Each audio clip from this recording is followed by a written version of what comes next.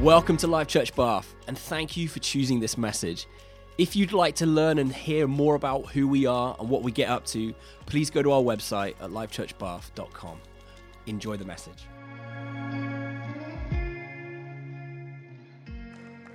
Thank you. Wow. It's good to be here this morning. Are you doing all right this morning? Wave at me if you're feeling good this morning. Awesome. Love that. Well, as Jonathan said, my name's Tim. I'm married to the wonderful Maria. Maria, why don't you stand up? Yes. She's pregnant and we're having our first baby in April. We went to our first class last week, learned some stuff, went away a bit shocked. I'm ready. Breathe, yeah.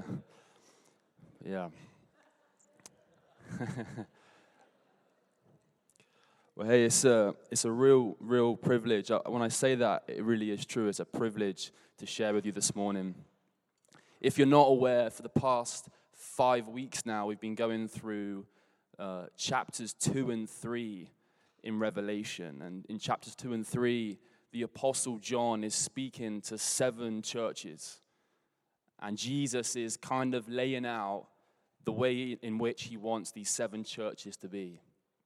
We've been digging into the different letters written to these 7 churches and kind of trying to go a bit below the surface and discover what Jesus was trying to say to those churches at that time. But we're also believing, and I hope you are as well this morning, that the same Spirit that spoke then to those 7 churches is wanting to speak now to us in the 21st century as the body of Christ. Do you believe that this morning? That Jesus is wanting to speak to us as a church about how he sees us and what he wants us to be. We believe in these letters there's an encouragement, there's a correction, there's an instruction and a promise, which is really helpful to me today. So, we're going to get into this letter, which is the letter to the church of Sardis. You ready? I don't know if they can go up on the screen. It says this: "To the angel of the church in Sardis write, these are the words of him who holds the 7 spirits of God and the 7 stars." Now, if you haven't kind of been tracking with us the last few weeks, that's okay. There's some imagery used here. It might be good to explain to you. The angel and the star are thought to be kind of the same thing, which is the leader or the oversight of the church, right? And the 7 spirits is the Spirit of God. It says, "To the angel of the church in Sardis write, these are the words of him who holds the 7 spirits of God and the 7 stars. I know your deeds, that you have a reputation." Other translations say a name of being alive, but you are dead. Wake up. Strengthen what remains and is about to die, for I have found your deeds unfinished in the sight of God. Remember, therefore, what you have received and heard. Hold it fast and repent. But if you do not wake up, I will come like a thief, and you will not know at what time I come to you. Yet you do have a few people in Sardis who have not soiled their clothes. They will walk with me dressed in white, for they are worthy. The one who is victorious will, like them, be dressed in white, and I will never blot out their name of that person from the book of life, but will acknowledge that name before my Father and his angels. Whoever has ears, let him hear what the Spirit says to the churches." Jesus, we thank you that the scriptures tell us you are the head of the church. And we pray this morning that you would speak to us as a church and us individually. And we pray, Lord, that in this hour we'd not miss the alarm call. We would not miss your voice as it wakes us up from slumber. Jesus, we pray this morning that you would wake us up. That you would wake us up, Jesus.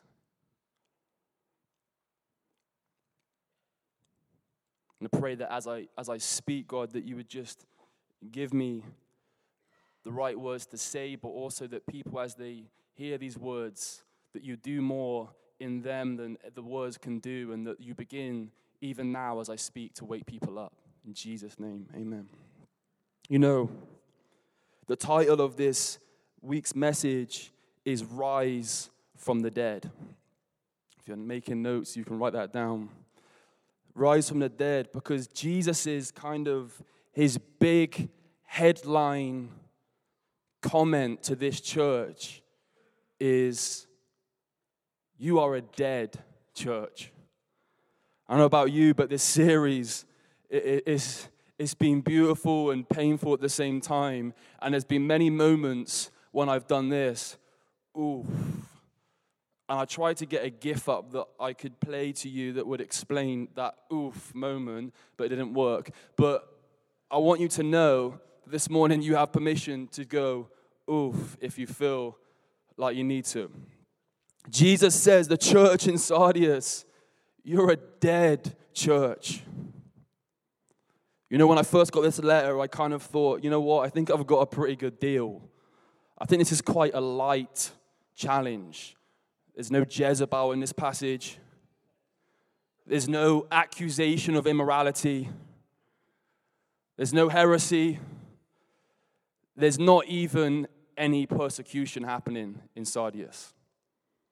But after kind of digging into this text and going a bit deeper, I've realized that I think what Jesus is saying through the Apostle John to the church in Sardis is probably the most cutting of them all. Because he's saying to this church, you've become so sleepy that there's not even anything worth attacking. You're not even worth persecuting.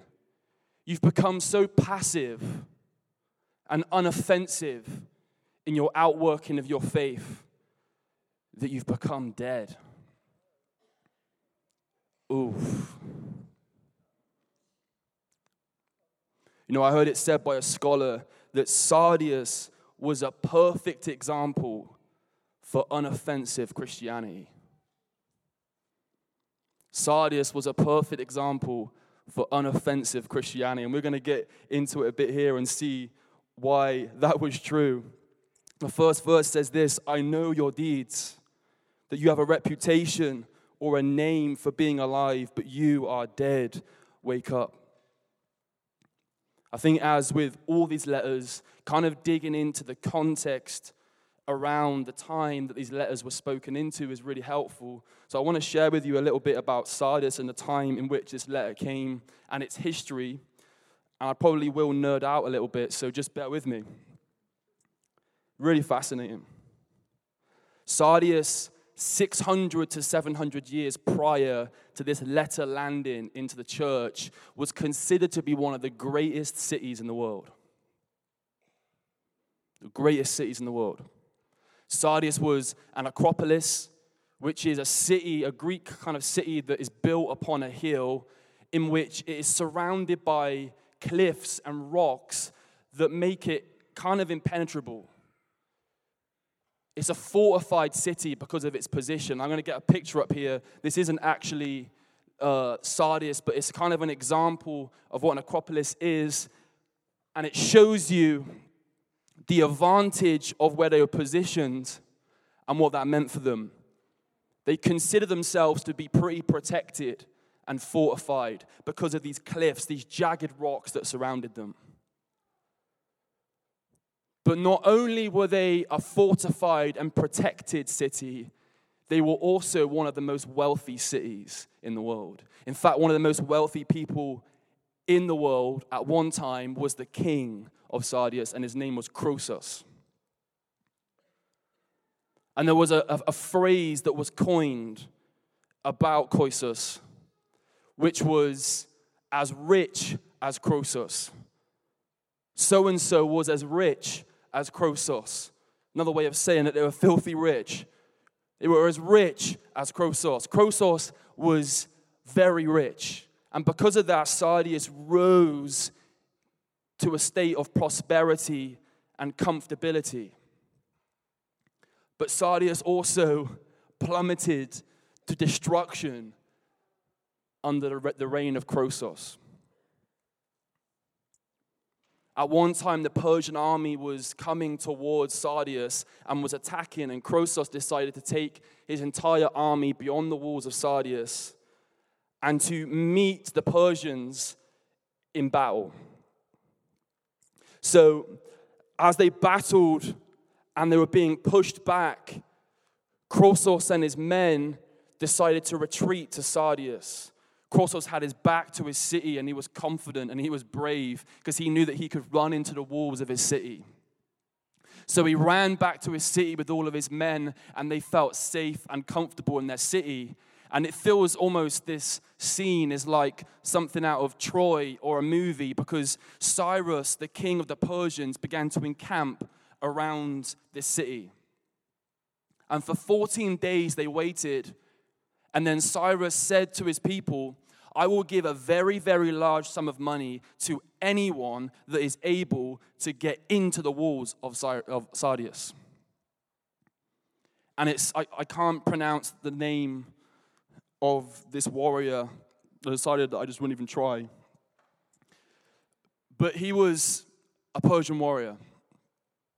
And this Persian warrior is said to have witnessed a soldier in Sardius drop his helmet over the walls.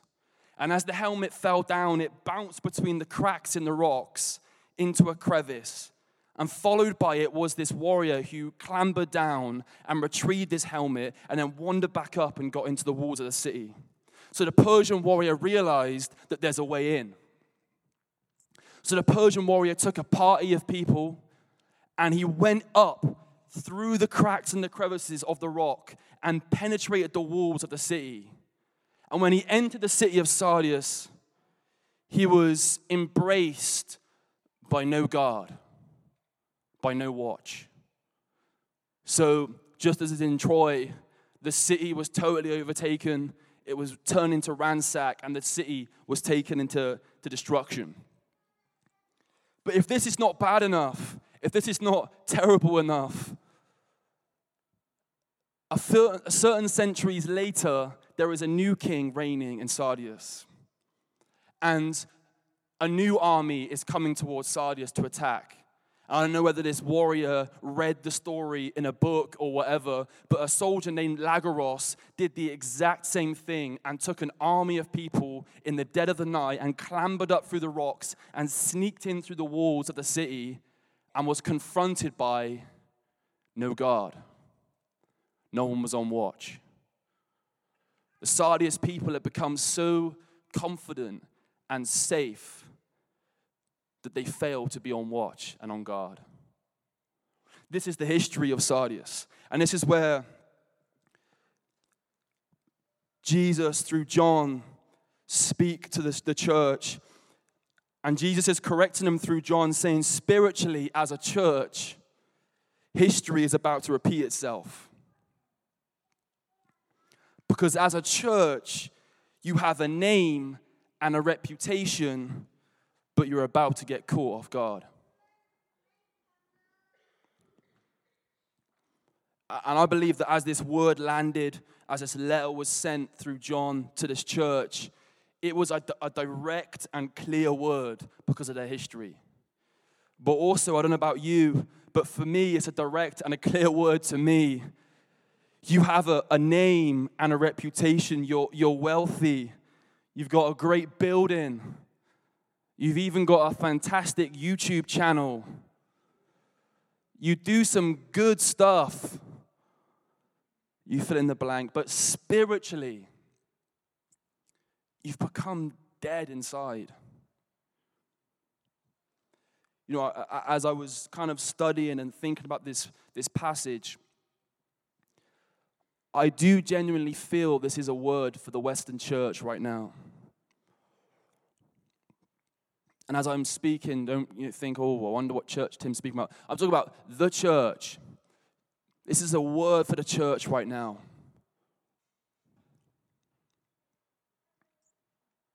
What does it look like to be dead? I can't speak for you. I can speak for myself. I can see where I've become lethargic in my faith. can see where I no longer get excited about God in the way that I used to. I can recognize that there's a void of passion. I can see that I even become overly concerned with my image. And I've become easily distracted. Jesus' big problem with Sardius was they become good at religion in all the wrong ways. They looked good on the outside, but inside they were wasting away. You know all the right cues.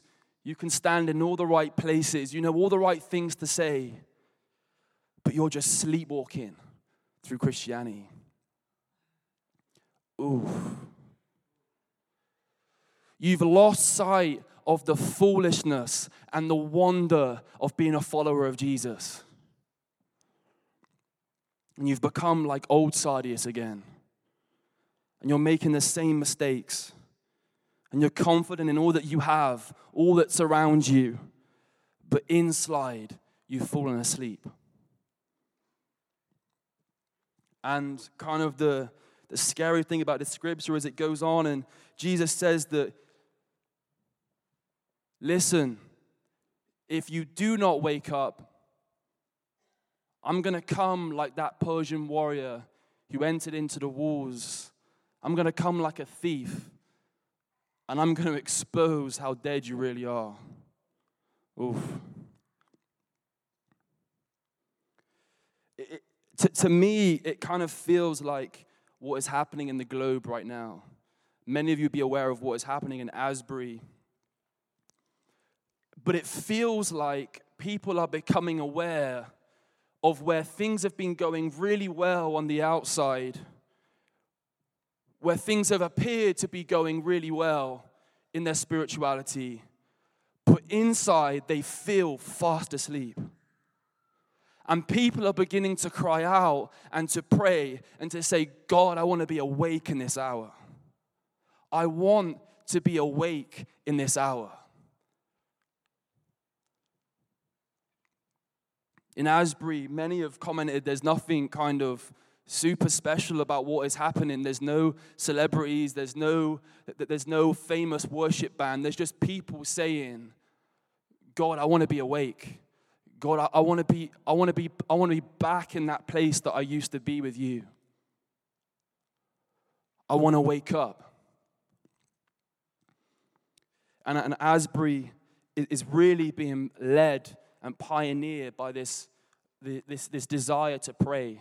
In fact, the whole thing that happened in Asbury was started by people who gathered to pray. There was about 5 people in the room, and simply they decided that they didn't want to leave the room, and they never did. And it's carried on for 2 weeks or whatever it is now. An important thing to state is this word wake up is also the same word as watch. And the word watch is used a lot in the New Testament. And often when the word watch is used, prayer is not far away. I want to suggest with you this morning that kind of a sign that there is life in your spirituality is that you begin to prioritize prayer. I think prayer becomes a priority to people that are awake. Paul writes in Colossians 4, devote yourself then to prayer, being awake, being watchful. Devote yourself to prayer, being watchful, being awake. Jesus said in the garden, will you not just stay awake a little longer and pray with me? Prayer, I think, is such an important sign that we still have a pulse. 2 Timothy 3 verse 5, Paul is speaking to Timothy and he's warning Timothy, hey, there are some terrible things that are going to happen. Timothy, people are going to drift away from the faith. And this is what it's going to look like, Timothy. They will have a form of godliness, but they will be void of all power. Mofat translates it, though they will keep up a form of religion, they will have nothing to do with it as a force. Phillips translates it, they will maintain a facade of religion, but their conduct will deny its validity. Jesus says in Luke 26, woe to you that all men speak well of you. I'm going somewhere with this. I'm not in any way suggesting that we should go out there and kind of stir up a scene, maybe put something offensive on Twitter and stir up, make something, offend some people. But I am suggesting that Jesus is saying to the Sardis church, and maybe to us today, that maybe, just maybe, you've allowed the culture that you exist in to lull you into a place of sleep and surrender your power. Maybe, just maybe, you've become so pleasing to the culture that you exist in that you've started to snooze.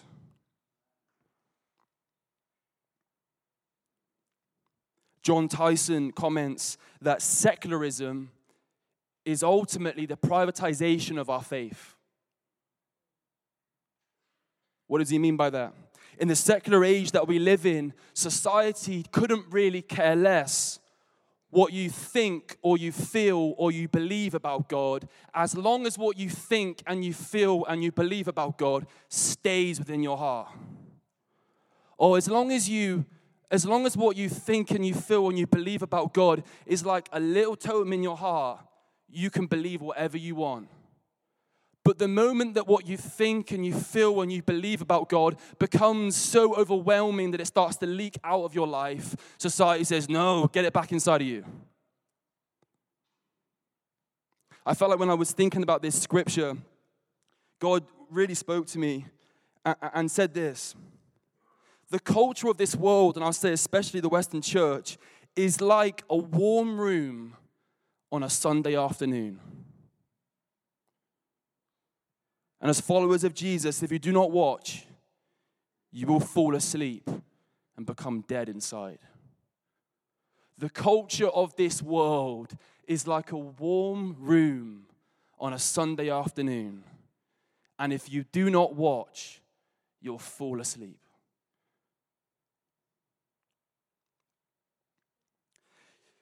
See, Jesus, through the Apostle John, was not speaking to unbelievers in Sardis.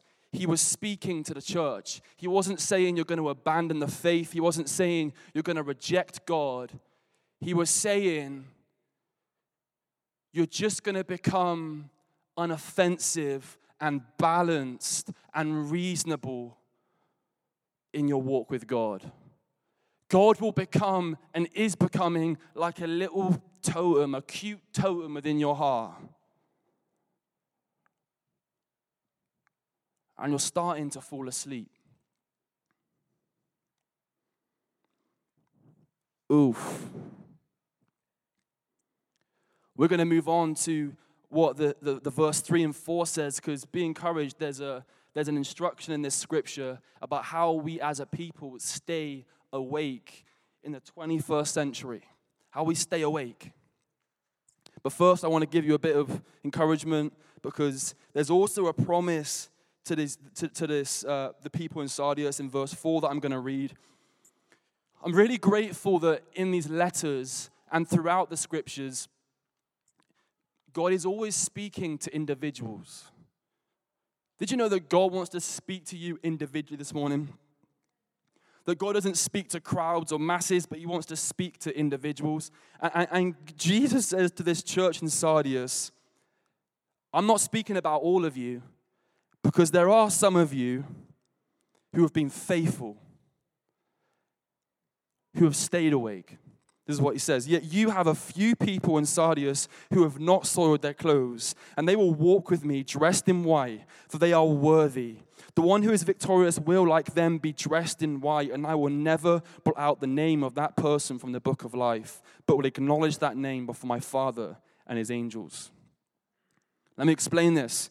He says, you have not soiled your clothes. Okay. He's not saying the rest of you have some pretty upset tummies, but there's some of you that have not soiled your clothes. He's not saying it in that way. What he's saying, and the scholars kind of would agree, is the white garments that he's referring to in that kind of context that it was written in are the white garments that would be given to someone when they came out of the baptism tank, right? So when someone was baptized, they would come out and they'd be given a white garment. And what the scholars would suggest is that what Jesus is saying to this church is there's some of you who have not forsaken the vows you made when you got baptized. There's some of you who have stayed true and faithful to the vows that you made. And his promise is that those of you who have done that will walk with me. But there's also some of you who have, but it's okay, because if you hear and you receive this word, there's an opportunity to again renew your vows, to wake up and to walk with me again. And then he goes on and he says, and your name will not be blotted out, the book of life. This word book of life, this phrase goes all the way back to Moses and is used constantly in Revelation, ultimately referring to eternity. Your name will not be blotted out, the book of life. This is really, I think, pretty good news.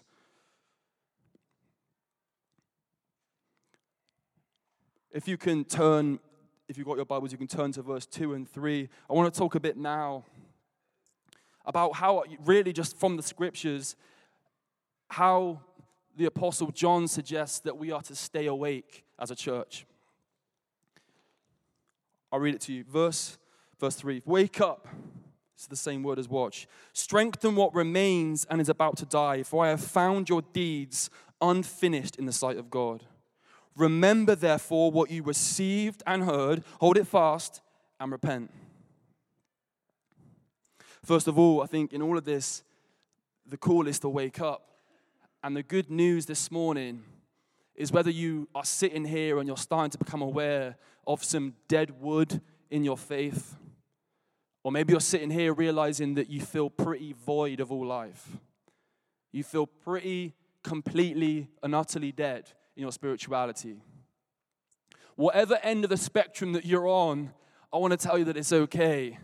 We just started Lent, and soon we're going to be coming up to Easter. And this is good news, that Jesus, the Son of God, is the resurrection and the life. And he, oh my goodness, he is the master of bringing dead things to life. That's what he does. So whether you're like, I'm starting to be aware that there's been a bit of sleepiness, there's been a bit of dead wood, or whether you're on the other end and you say, well, I don't know, I just feel completely dead. I feel completely indifferent. I feel completely asleep. Whatever end of the spectrum you're on, the good news is Jesus is the resurrection and the life. And so let's get into this. Number one, strengthen what remains. This is his advice. Jesus says there's some elements of your spirituality that are good, but even they are about to die. So strengthen what remains.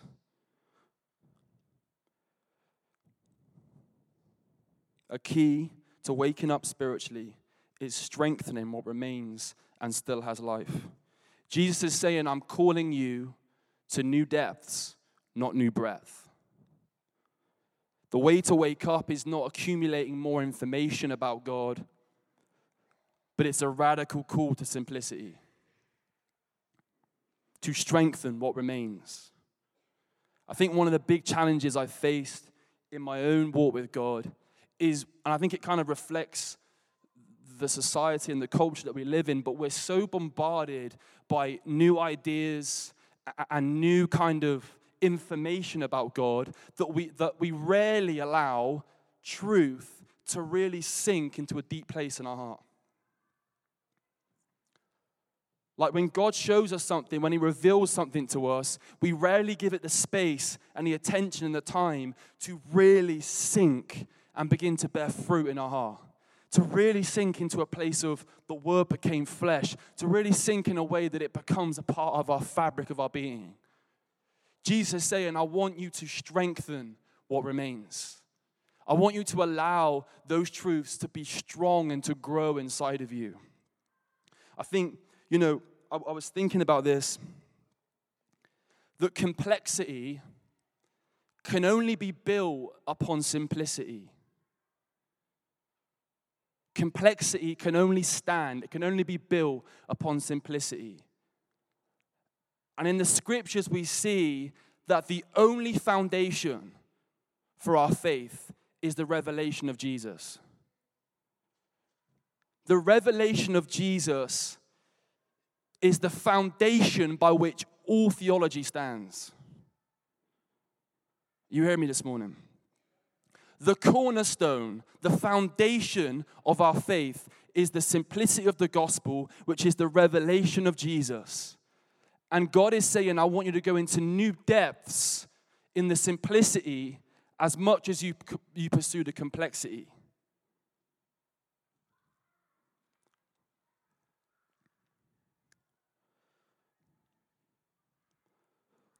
I was walking a few years ago by my house, and I was processing a few things with God. And I felt like God spoke to me into my thoughts in a way that I knew was Him. And I felt there was a challenge attached to it. And He said this: an athlete never apologizes for being specific and restricted in his diet. Like an athlete never says, well, I need to stay open-minded about fast food.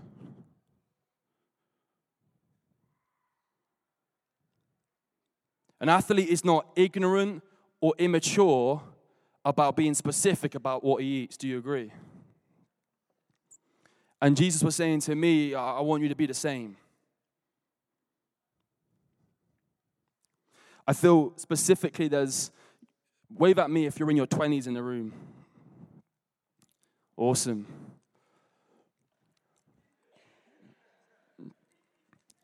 Don't feel judged. If you're not in your 20s, that's fine. I feel maybe it's just because I'm in my 20s as well, but I feel that there's something specific for those in your 20s this morning. I feel like God's doing something with the young adults in the world right now. I feel there's something specific about the young adults rising up, seeing it in Asbury. But, I want to say to you this morning, if you're in your 20s, and I mean this honestly and genuinely, wrestle with the scriptures. Wrestle with them. And also ask big questions. But at the same time, I want to say to those of you in your 20s and to myself to delve into new depths as much as you go into new breadth. That you do have permission to not go down every rabbit hole. That you do have permission to not explore every option. That Jesus wants us to go into new depths as much as we go into new breadth. That He wants us to go into the simplicity of the gospel as much as we explore the complexities of the gospel. That we'd be a people that are well acquainted, that bleed, that if you cut us open, we're convinced of the simplicity of the gospel, which is the revelation of Jesus as the only way, the only truth, and the only life. Delve into new depths. Strengthen the seed that was first sown into your heart.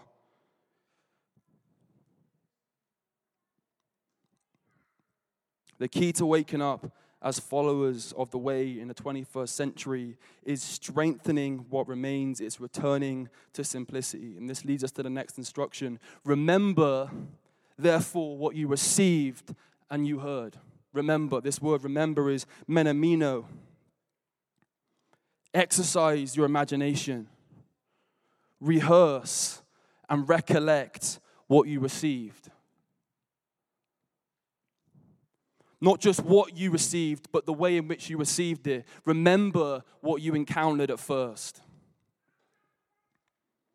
There's debates over who started this church in Sardius. We know it came out of the overflow of God moving in Acts 19, but there's debate over whether it was John or Paul or one of the disciples. But what we know is this. This church was not kind of a ploy for church expansion. It wasn't like, oh, well, we need a church there. We need more money in the bank. This church was driven by a people who have had a radical revelation of Jesus as the only way, as the one who would reveal the one true God, as the forerunner of a whole new way to exist and be human. And it was an offensive gospel to the culture they lived in. It was an unbalanced gospel. It was for Jew and for Gentile. It was for those that were far away and those that were close. And it was revealing a whole new kingdom and a whole new culture that was very different to the one that they existed in. Jesus is saying, hey, I want you to remember what you first received and how you received it. Remember how you were first moved. Remember, it's like the word that we had in Ephesus, return again to that first love, that first passion that you had. Remember how you felt about the Lord then. And his last suggestion to us as a people to wake up is to hold fast and repent. Hold fast and repent. And, we've talked about repentance a whole lot in the last 5 weeks. And note that in this scripture, really, there is nothing specific that Jesus, through John, is suggesting that we should repent of. There's no immorality, there's no Jezebel, there's no, there's no corruption, there's none of that. What he's inviting us to repent for is for sleepwalking. For being asleep when we were made to be awestruck by this God. For being asleep to this radical Jesus. It's a repentance for our slumber. It's a repentance for allowing the culture that we exist in to lull us into a place of sleep. And in doing so, rid us of all our power and our potency and to draw us into a place of deadness. Oof. I love to kind of sometimes in the scriptures when I read something, reverse it and just think about what it says in reverse. So let me just read it to you. Coming to an end here. Stay asleep by spreading yourself thin and letting your spirituality become shallow and palatable, but losing its potency. Forget the seed of the gospel that you first heard and received, and let pride cause you to live permanently off kilter with God. That's how you stay asleep, just if you wanted to know. Spread yourself thin. Let your spirituality become shallow and palatable, but losing its potency. Forget the seed of the gospel that you first received, and let pride cause you to live permanently off kilter with God.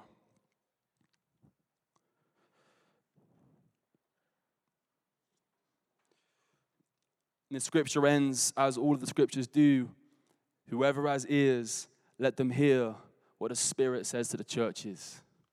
Whoever has ears, let them hear what the Spirit says to the churches. I'm going to create an opportunity here now to just respond in any way we want to this word. I believe that Jesus isn't that interested in a church that has big names and famous leaders. He doesn't care that much for facilities and global connections.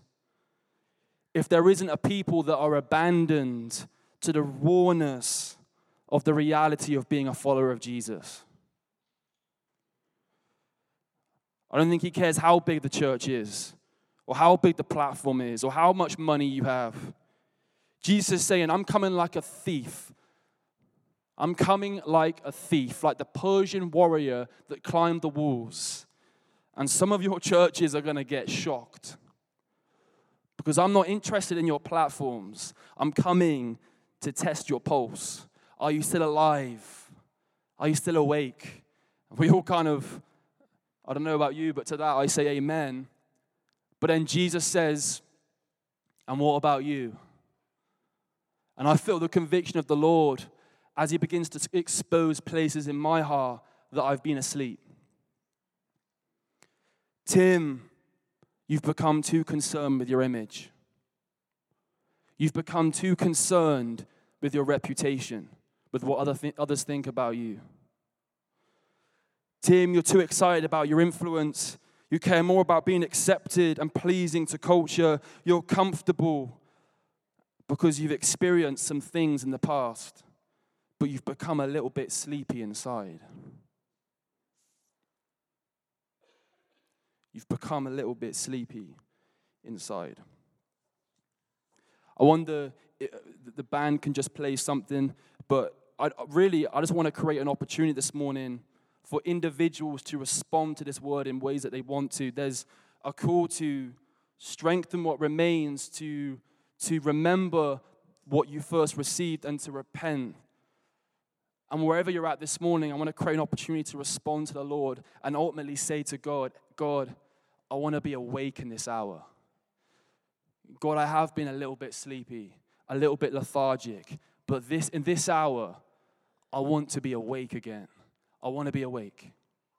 You up for that? Cool. Why don't you stand up?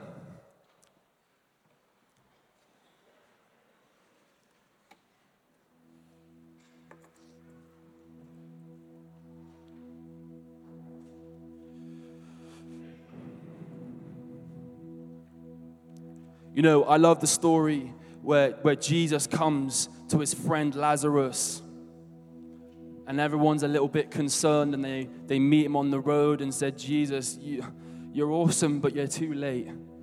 He's dead. He's gone. And when Jesus arrives at the tomb, he screams into the tomb. I added scream, I added that. He shouted into the tomb, Lazarus, come out. And Lazarus walked out the tomb completely well, raised from the dead. And this morning I feel the Lord would like to maybe scream into our souls a little, wake up, and invite us to be awake. So I really do just want to create an opportunity for you to come forward. Whenever we create an opportunity in this house for people to come forward, it's not because we've trickled oil on the front, or because we think that the front is the most holy place. Really coming forward is in some ways practicality, but also I think some of it is about us kind of deciding in this period, I'm going to actually get out of my comfortability and say something to people and to God that, God, I really do want to be awake. There's nothing super spiritual about coming to the front, but please do, if you feel comfortable, come forward and we're going to pray.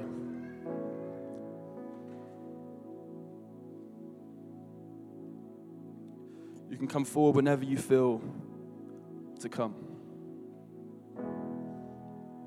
I do feel specifically for people in their 20s, not just for them, but if you're in your 20s and you feel the Lord's tugging you, I want to encourage you to come forward as well. If you feel like, man, I want to be awake in this hour, I want to encourage you to come forward as well. There's also, and this is totally not related, but there's a group of people I thought I want to pray for this morning as well. And it's some people in this room who, if you can just bear with me and hear this, I had a dream last night and I woke up, I knew that God wanted to do something in the room. That there's some people in this room who believe that a word has been spoken over them, a bad word, maybe it was from a friend, a family member, or maybe just not in anyone, but you just received it. You received a word spoken over your life like a curse, and you believe that it's never going to leave you and it's permanently on you. And I want to pray for you this morning, that God would remind you of what he paid for on the cross, and that every curse has been paid for, and that thing has no place to stick on you. So if that's you, you can come down. Michelle will be here, and we would love to pray for you for that as well. But please do keep coming forward. If you're in this room and you want to just say to the Lord, hey, Lord, I haven't got it all figured out. All I know is that I've been a little bit sleepy, and I want to be awake in this hour. Lord God, I want to be awake in this hour. I want to return to the radical rawness of the gospel that I first experienced.